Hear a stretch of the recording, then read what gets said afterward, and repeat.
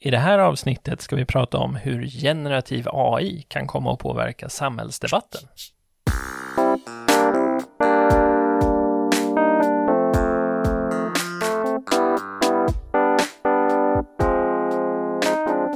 Välkommen tillbaka efter sommaren. Jag är Andreas Berg. Och jag är Joakim Wernberg. Ska jag dra en icke-sponsor? Dra en icke-sponsor. Vi är inte sponsrade av Malmö Data på Kronborgsvägen.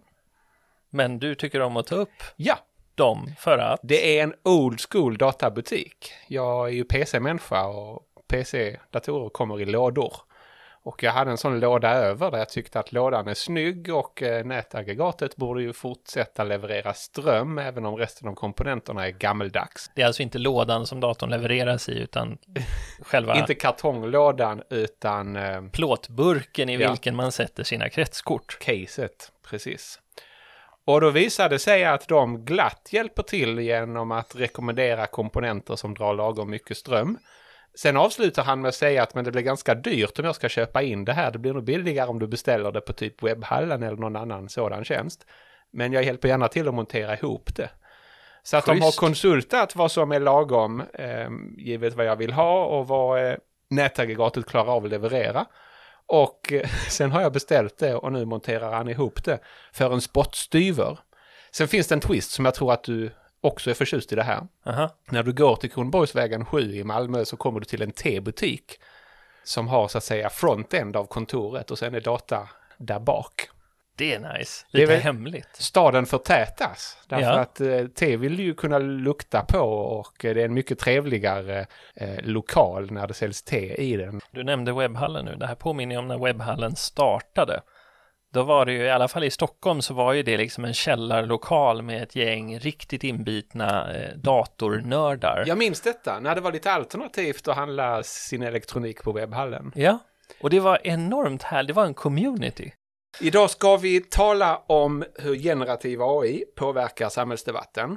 Yes. Ska du först kort nu, förklara vad vi menar med generativ AI? Generativ AI har ju blivit namnet nu på egentligen ChatGPT och de här stora språkmodellerna eller tjänsterna som kan bygga bilder åt oss. Nej, du vill att vi ska kalla saker för vad de heter. Det vanliga är att man talar om AI och så kan det vara för någonting som helst från en programmerbar mikrovågsugn till de stora språkmodellerna till något vagt som kanske kommer att finnas i framtiden. Ja. Men du försöker ju berömvärt, ska det sägas, styra upp i den här floran av olika sätt på vilket vi använder paraplybegreppet AI. Och generativ AI är då precis de här teknologierna som skapar text eller bild eller ljud åt oss. Så de stora språkmodellerna. Det är de vi är ute efter just nu. Också kallade LLM, Large Language Models. Yes. Bra. Och skälet till att vi gör det är att jag lyssnade på en podd. Jag har faktiskt inte brytt mig om att gräva fram vilken, men det var också en föga originell tes som drevs, nämligen att det nu med generativ AI kommer att bli mycket, mycket lättare för folk att generera innehåll som det är svårt att avgöra hur korrekt och trovärdigt det är och där det är svårt att avgöra om det faktiskt är en människa som står bakom det eller om det bara har genererats och spridits av någon i illvilligt syfte med hjälp av en sån här large language model. Och det här är ju en av de orosmoment vi har sett kring ChatGPT när det blev riktigt populärt. Men man ska faktiskt inte glömma att det är inte hela problembilden. Nej, för det är också så att nästan alla företag som idag genererar någon typ av copytext, men också de företag som idag inte har råd att ha en copywriter eller en PR-byrå, kan ju snegla på den här tekniken för att öka sin innehållsproduktion. Ja, i denna podd påstods inte heller att det var hela problembilden, men det var den problembild de fokuserade på och var väldigt oroliga för att det kommer att leda till att ganska så många med ett moderat politiskt intresse eller moderat samhällsintresse kommer att kunna påverkas av den som vill påverka dem. Eller, för att säga det rakt ut, desinformera dem. Det jag började fundera på när jag hörde det här var om detta kanske kommer att påverka hur statsvetare ser på politiskt deltagande. Statsvetare, i varje fall av en viss skola, de som gillar deliberativ demokrati, de gillar när folk intresserar sig för samhälle och politik. Och de har på många olika sätt i Sverige försökt gynna det politiska deltagandet. Det jag funderade på är om det skulle kunna bli så att det moderata politiska intresset plötsligt blir problematiskt ur mångas perspektiv, eftersom det är så lätt att påverka dem. Även om den väldigt intresserade alltid kan gå till källan och jämföra, komma fram till vad som håller, vad som inte håller, vad som har en faktisk trovärdig människoavsändare bakom, så kanske det finns väldigt många som inte kan det. Och att därför skulle kunna anses vara bättre om folk intresserade sig för politik alls. Så att istället för att mer politiskt intresse och mer deltagande i samhällsdebatten alltid ses som bättre, så skulle vi komma att hylla det mer uformade sambandet där det är bra om vissa inte intresserar sig för politik alls, för att de därmed inte heller kan påverkas av illvilliga krafter, medan andra är superintresserade och därför är immuna mot illvilliga krafter. Jag ser hur din tanke gick. Jag vill återigen lägga in den goda intentionens användning av de stora språkmodellerna. Ja, för tack och lov finns den också. Och den påverkar ju potentiellt också negativt, så det är kanske inte alltid tack och lov. Hur menar du då? Om vi tänker oss att alla aktörer som skulle kunna delta i samhällsdebatten, alla de här moderatintresserade, inte partipolitiskt, utan de måttligt intresserade. Ja. Om de får verktyg för att producera mer innehåll, så är det ju fullt möjligt, för när vi pratar om desinformation och fake news så finns det också en stor gråzon där vi inte kan skilja på om någonting är fake eller bara olika åsikter. Mm. Så med mer innehåll så uppstår ju en större grad av den gråzonen eller det bruset. Så är det. Men vilket betyder att vi skulle även i den mån man använder de här verktygen med god intention, alltså inte bara för att desinformera. Och anledningen till att jag säger det är att vi fokuserar så mycket på de antagonistiska aktörerna här som vill desinformera. Men bara genom att vi börjar producera mer innehåll så skulle vi kunna få potentiellt sett negativa effekter på samhällsdebatten som helhet. Jag håller helt med dig. Men ja. Sen kommer ju då den andra sidan av det. Och det är ju hur vi använder den här tekniken för att sortera i samhällsdebatten. Vi har ju i tidigare avsnitt diskuterat hur till exempel sociala medier påverkar samhällsdebatten. Ja. Med de här stora språkmodellerna så blir det ju lättare att producera budskap som ser ganska komplexa och trovärdiga ut och så kan likna andra typer av budskap. Och bilder som ser verkliga ut. Exakt. Och ljudupptagningar som låter. På ett sätt som Twitter, Facebook och annat inte underlättar det. Vilket innebär att risken för att gå vilse skulle kunna sägas ha ökat. Men mot den så måste vi då ställa, precis som när vi fick sökmotorn. Sökmotorn hjälper oss att hitta en specifik källa till någonting. Mm. Den listar, om du går in och googlar någonting idag så får du en lista, eller DuckDuckGo för den delen då, som vi inte är sponsrade av. Om du DuckDuckGoar något. Ja, undrar varför man säger googla fortfarande. Om man använder en sökmotor för att vara generisk så kommer du få en lista på olika möjliga källor och i bästa fall så kommer några av sökmotorerna också försöka att ge dig ett utdrag ur en källa för att peka på en viss mängd information som skulle kunna vara svaret du letar efter. Men generativ AI är ju inte bara något vi använder för att sända. Vi kan ju också använda det för att summera. Så istället för sökalgoritmer kan man prata om syntesalgoritmer eller summeringsalgoritmer. Jag förstår, men jag tror att vad de oroar sig för och vad många oroar sig för är att alla kan få varit på en släktmiddag där en politiskt intresserad farbror eller faster plötsligt säger att ja, men jag såg den här spännande artikeln på internet som hävdade att, och det är helt uppåt väggarna, vilket du kanske inser eller alla inser som har läst mer än en artikel på ämnet. Möjligheten att producera texter och artiklar som skulle lura den med just den typen av som triggar den släktingen. Har då ökat av de här generativa teknikerna på ett sätt som gör att vi kanske skulle önska att fastern i fråga bara höll sig till sina petunior.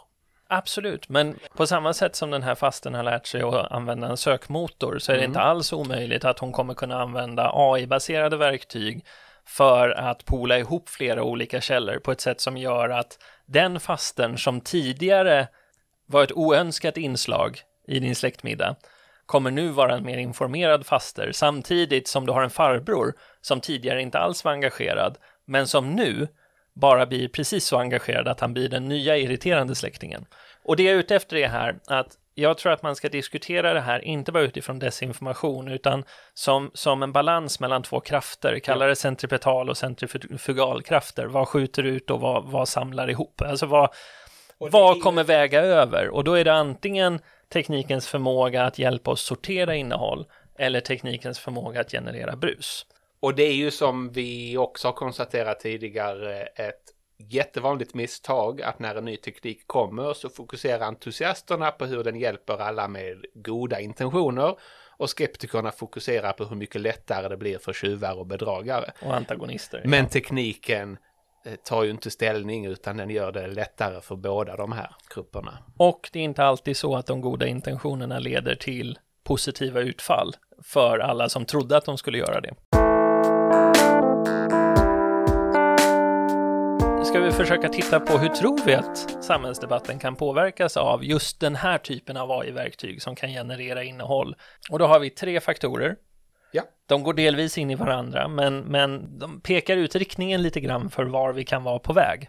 Den första har du egentligen redan tangerat. Och det är ju transaktionskostnaderna. Alltså den tid det tar för dig och mig att sortera i vårt flöde, att kvalitetssäkra, att källgranska och också att få någon sorts helhetsuppfattning av den information vi tar till oss. Höll du med mig där när jag sa att transaktionskostnader har egentligen fallit för konsumtion av text och för kommunikation så länge internet har funnits och spritts. Men nu har kostnaderna fallit kraftigt både för att producera texter av ett visst stuk men kanske då också att de kommer att falla när det gäller att sålla och sortera i all den här informationen. Att även det kommer att bli lättare. Jag skulle säga att de redan har gjort det. Ja. För internet i sig ledde ju till att utbudet av information växte. Och relativt vår uppmärksamhet så växte det mot oändligheten. Trots det så sa vi att man kan hitta saker med knapptryckning. Och det är ju därför att vi redan tidigt hade portaler. Kommer du ihåg passagen.se? Jajamän. Det här var alltså då torget och passagen. Jag tror att det var en stor bild där man hade avbildat ett torg respektive en galleria. I typ gult och någonting. Och om man svart. klickade på rulltrappan så kom man någon annanstans. Alltså det var ett väldigt, i varje fall tedde sig i efterhand, naivt sätt att försöka överföra den fysiska världen till den virtuella. Absolut. Men det jag är ute efter här är att vi har hela tiden sett hur transaktionskostnaderna de facto har fallit för att hitta olika typer av information. Trots att de borde ha vuxit. Ja, de borde ha vuxit på grund av bruseffekten. De borde ha vuxit på grund av det ökade utbudet. Men jag har ju fortfarande inte min personliga AI som begriper min smak och tipsar mig om vad jag borde läsa. Nej, men du har reklam som är mer anpassad till dig än vad den var innan internet. Jag har fragment av det i och för sig. Google Scholar är ganska bra på att gissa vilka forskningsartiklar jag tycker om. Eftersom de liknar dem jag själv skriver och tror att den resonerar utifrån. Och det funkar ju oftast. Och ibland rekommenderar den du borde följa och sen någon man redan har skrivit en artikel. Men Twitter blir allt sämre på att ge mig ett vettigt flöde. Men här för att recap vad vi redan har sagt lite grann, då så kan man säga transaktionskostnaderna minskar. Om de är små eller minskar ytterligare, då skulle man kunna tänka sig att samhällsdebatten skulle kunna bli, och det är ju det vi har sett hittills, den skulle kunna bli bredare. Den skulle kunna innefatta fler ämnen och mer innehåll som produceras. Ja, rent det är ju sociala medier egentligen. Precis. Om det händer ytterligare ett steg så kan ju det antingen vara en positiv effekt, debatten blir ännu bredare, men som du också nämnde så skulle det då kunna vara så att de som kommer in är så pass begränsade i sitt intresse att det mest blir en kakafoni av halvinformerade åsikter. Ja, eller manipulerade åsikter. Ja, eller rena dårfinkar. Och det skulle ju kunna bli då ska man säga, då sänks trösklarna för att delta i samhällsdebatten, men väldigt många av de som går in och deltar på ett sätt som gör att det skapar brus för andra. Om vi är ute efter någon sorts kvalitativ är oreflekterad källgranskad debatt. Ja. Så vi får en oreflekterad debatt som skapar brus. Och nog kan detta trigga en lite nyktrare syn på det här med politiskt intresse och politiskt deltagande. Och då kan det få ungefär samma effekter som om transaktionskostnaderna ökar. Ja. Eftersom det då är samma sak som händer. Någon sorts brus ökar, vare sig det kommer av generativt AI eller fler människor som bara kastar åsikter på varandra. Om transaktionskostnaderna istället ökar så är min gissning att det vi rör oss tillbaka mot då är en sorts arbetsdelning i samhällsdebatten. Där vi får en övre del, vi får en fragmentarisering eller en polarisering. Den övre delen blir en sorts återprofessionalisering som påminner om hur det såg ut innan internet. Där de som i princip har arbetstid att använda till att delta i samhällsdebatten intar de centrala pikarna i medielandskapet. Någon kommer kalla detta för elitens återkomst. Ja, egentligen har det ju alltid funnits en elit. Det är bara att eliten blir återigen mer knuten till professionalisering. Så det kanske kommer att finnas ett gäng substackare där också. Det är inte så att det måste bli de gamla mediehusen som intar de här kommandohöjderna. Frågan är vad det gör med debatten om du då får en schism mellan en stor debatt som omfattar många, men där det mest är så att med tanke på den tid varje deltagare lägger på debatten så blir det mest att man kastar åsikter på varandra.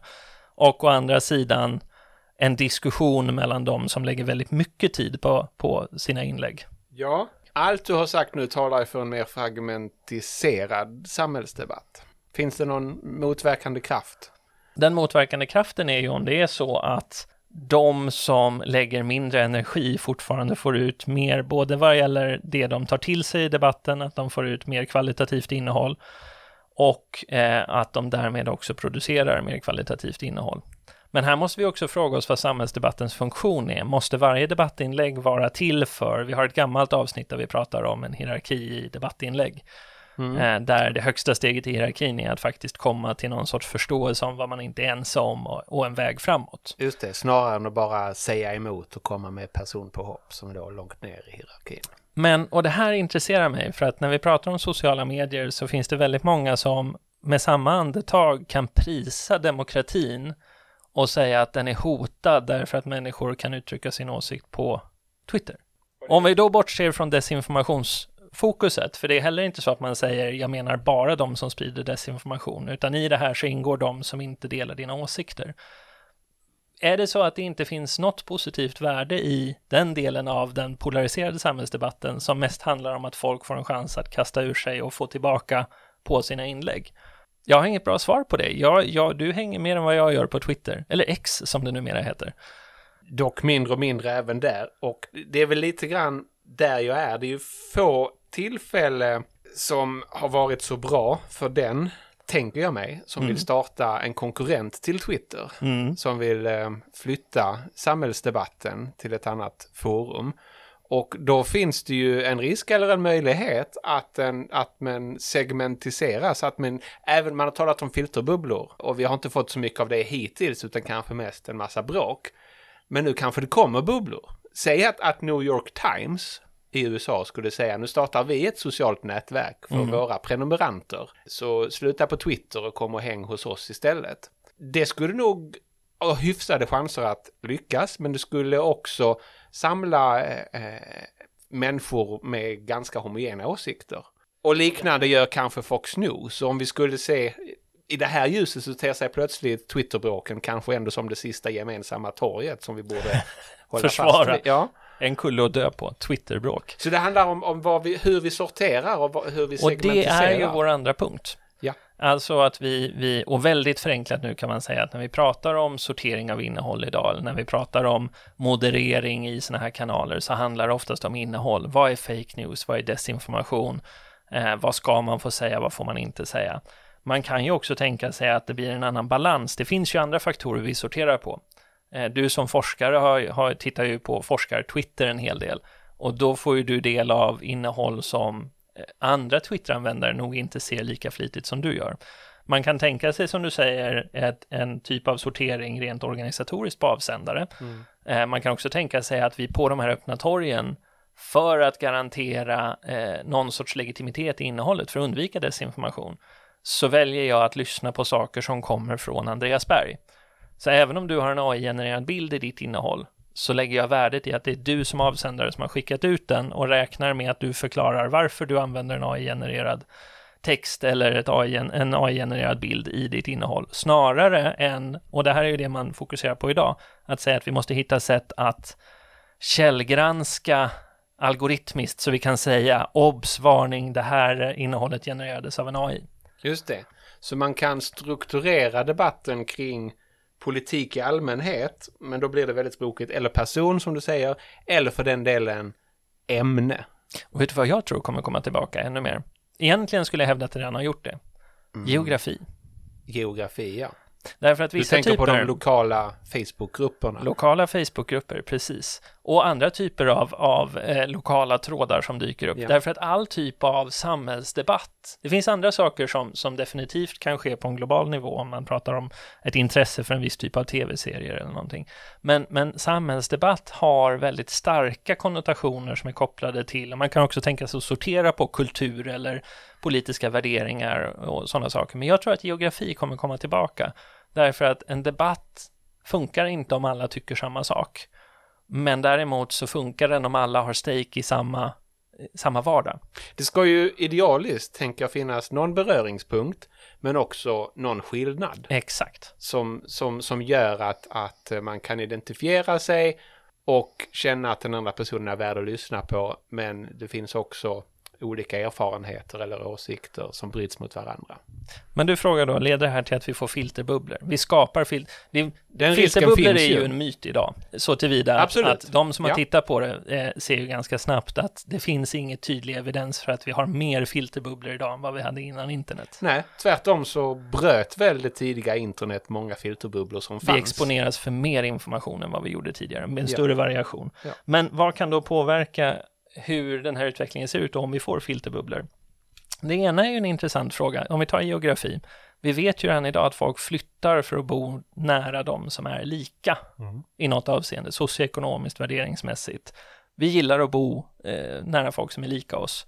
Så om vi säger att vi sorterar våra digitala kanaler, vår samhällsdebatt på ett sätt som sammanfaller med hur vi bor, vad vi tjänar, vad vi jobbar, då kanske vi de facto skapar mer filterbubblor. Därför att våra digitala nätverk som vi debatterar i är en kopia av de fysiska nätverk vi rör oss i. Ja. Det är ju en tänkbar lösning. Det är en tänkbar lösning där. Men även där finns ju en motverkande kraft, nämligen att geografi också ändrar karaktär. Vi är mindre benägna att bara bo och arbeta på ett ställe. Kanske under våra liv, men kanske också bara som en konsekvens av hemarbetesförändringen som kom med pandemin och som verkar åtminstone delvis hänga sig kvar. Multilokalitet talar man om som en trend, snarare än urban-rural polarisering. Och vad är motsatsen då? Är det unilokalitet? Ja, ta sådana som du och jag till exempel. Ganska länge så bodde jag ju både i Malmö och i Stockholm. Och även nu är det ofta som både du och jag är i Stockholm. Och sen har vi dessutom sommarstugor som ligger i ditt fall ligger den i Stockholm, men ute i skärgården. Och vi har en sommarstuga mitt i Skåne. Och vi reser för att arbeta och vi reser perioder utomlands. Och vi har ganska mycket möte där det är fullständigt egalt var vi finns rent fysiskt. Ja, det är sant. Och det talar ju för, och det är ju det jag landar i någonstans när det gäller. Jag tror att vi oavsiktligt kan råka vara på väg att befästa filterbubblor som vi tidigare varit rädda för. Men jag tror också att filterbubblan som koncept är en väldigt instabil jämvikt. Ja, det är ju lätt att tränga sig in i dem om man vill. Den faktor som jag kanske tror, eller det finns 2 faktorer till som kan påverka de här bubblorna. Och en av dem som jag tror kan vara starkare än var vi bor och hur det sammanfaller med hur vi sorterar våra nätverk. Det är det du tog upp med New York Times. Alltså om avsändare jobbar för, om de bygger in i sin affärsmodell att locka folk utifrån en viss typ av åsikter och sen ger dem innehåll baserat på förväntningarna i de åsikterna. Och särskilt när det är nyhetsorganisationer som New York Times eller om vi tar DN i Sverige. DN och Svenskan jobbar ju i viss utsträckning redan så. Det är ju flera som pekat ut, och jag tror DN själva till och med sagt att man vill ha New York Times strategi att försöka bygga en crowd. Ja, det är föreläsningar och middagar och tågresor som spelar på någon form av gemenskap hos läsarna. Och det skapar ju om inte annat, det ligger närmare en sån filterbubbla än vad vi är vana på att tänka på en dagstidning som. För även om dagstidningen hade en stark sorterande effekt innan internet så fanns det ändå ett värde i att presentera en bredd av åsikter. Jag tycker mig ana, nu är det ju oerhört svårt, man skulle behöva kvantitativt belägga detta, men anekdotiskt så gnälldes det ju ganska mycket från gammelmedia och tidningar på sociala medier på grund av filterbubblor. Tills för några år sedan när det blev helt tyst och så började man bygga sina egna istället. Vilket är intressant. Ja, om jag har rätt, men det kan vara så att det bara ter sig så för mig. Det är nog inte en helt off-observation. Jag tror det finns en tredje faktor som påverkar filterbubblorna, och det är också vår tredje faktor som påverkar debatten i stort. Ja. Och det är hur man väljer att reglera. Från politiskt håll? Ja. Berätta. För om vi pratar om, inte minst nu med de lagpaket som kommer från EU-håll, så finns det, särskilt i Digital Services Act, så finns det en intention om att reglera hur vi modererar innehåll i sociala mediekanaler. Och hur vi ska undvika hate speech, och hur vi ska undvika fake news och disinformation.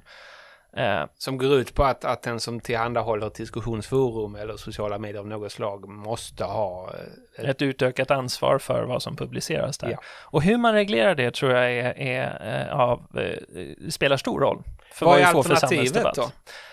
Det ena alternativet, och det ena alternativet är att man fortsatt reglerar på det sätt man har gjort i samhällsdebatten tidigare. Att ex post, om någon har förtalat någon annan eller någon har ägnat sig åt bedrägeri eller någonting annat vi har definierat som brott, så ska de in i en rättsprocess, åtalas och dömas. Ja. Så alternativet är att använda de lagar och regler som redan fanns och som möjligen behöver uppdateras och omtolkas och till en virtuell digital kontext. Kritiken mot det är ju att skalan i debatten nu är så mycket större, vilket också potentiellt innebär att konsekvenserna av den typen av lagöverträdelser är mycket större. Så det är svårare att lagföra någonting som händer i mycket större omfattning. Ja. Men det är det ena sättet att närma sig. Det andra extremen här, det är ju att lagstifta om metoden eller processen. Alltså vad ska få publiceras på sådana här forum. Och det där tror jag vi kommer att... Det är en stor risk att vi i framtiden kommer blicka bakåt och säga att det var ett misstag att vi överreglerade exakt hur vi ska moderera innehåll eller hur vi ska avgöra om något är fake news. Ja. Därför att när vi får en homogenitet i det, om du tänker dig, om vi går tillbaka till antagonisterna som verkligen vill störa vårt publika samtal. De som vill sprida bullshit. Ja. Om det finns en regeluppsättning, ett syntax för vad du ska uppfylla för att få bli postad, då har du också skapat ett lagskydd. När du väl har lyckats designa ett innehåll som kan ta sig förbi det här, så har du ett indirekt lagskydd för att sprida din bullshit. Och detta är ju helt parallellt till diskussionen kring miljöregleringar. Alltså regulation is a license to pollute. Det vill säga, uppfyller du regleringen så får du lov att förstöra miljön hur mycket som helst. För att lagen kommer bara åt dig om du bryter mot regleringen. Och sen är det klart att man kan hävda att då kan enskilda plattformar ha regler ovanpå den här laguppsättningen. Men om den gemensamma uppsättningen regler, om den syntaxen är för hård, så är det också väldigt svårt att innovera för att få bort brus eller få bort fake news eller desinformation ovanpå det. Ja. Om man istället tänker sig en heterogenitet i hur vi modererar innehåll, då innebär det ju att om någon knäcker nöten för hur man ska sprida hate speech som inte upptäcks på Facebook, så betyder inte det automatiskt att du kan sprida det på alla andra sociala nätverk, och Facebook kan själva åtgärda det.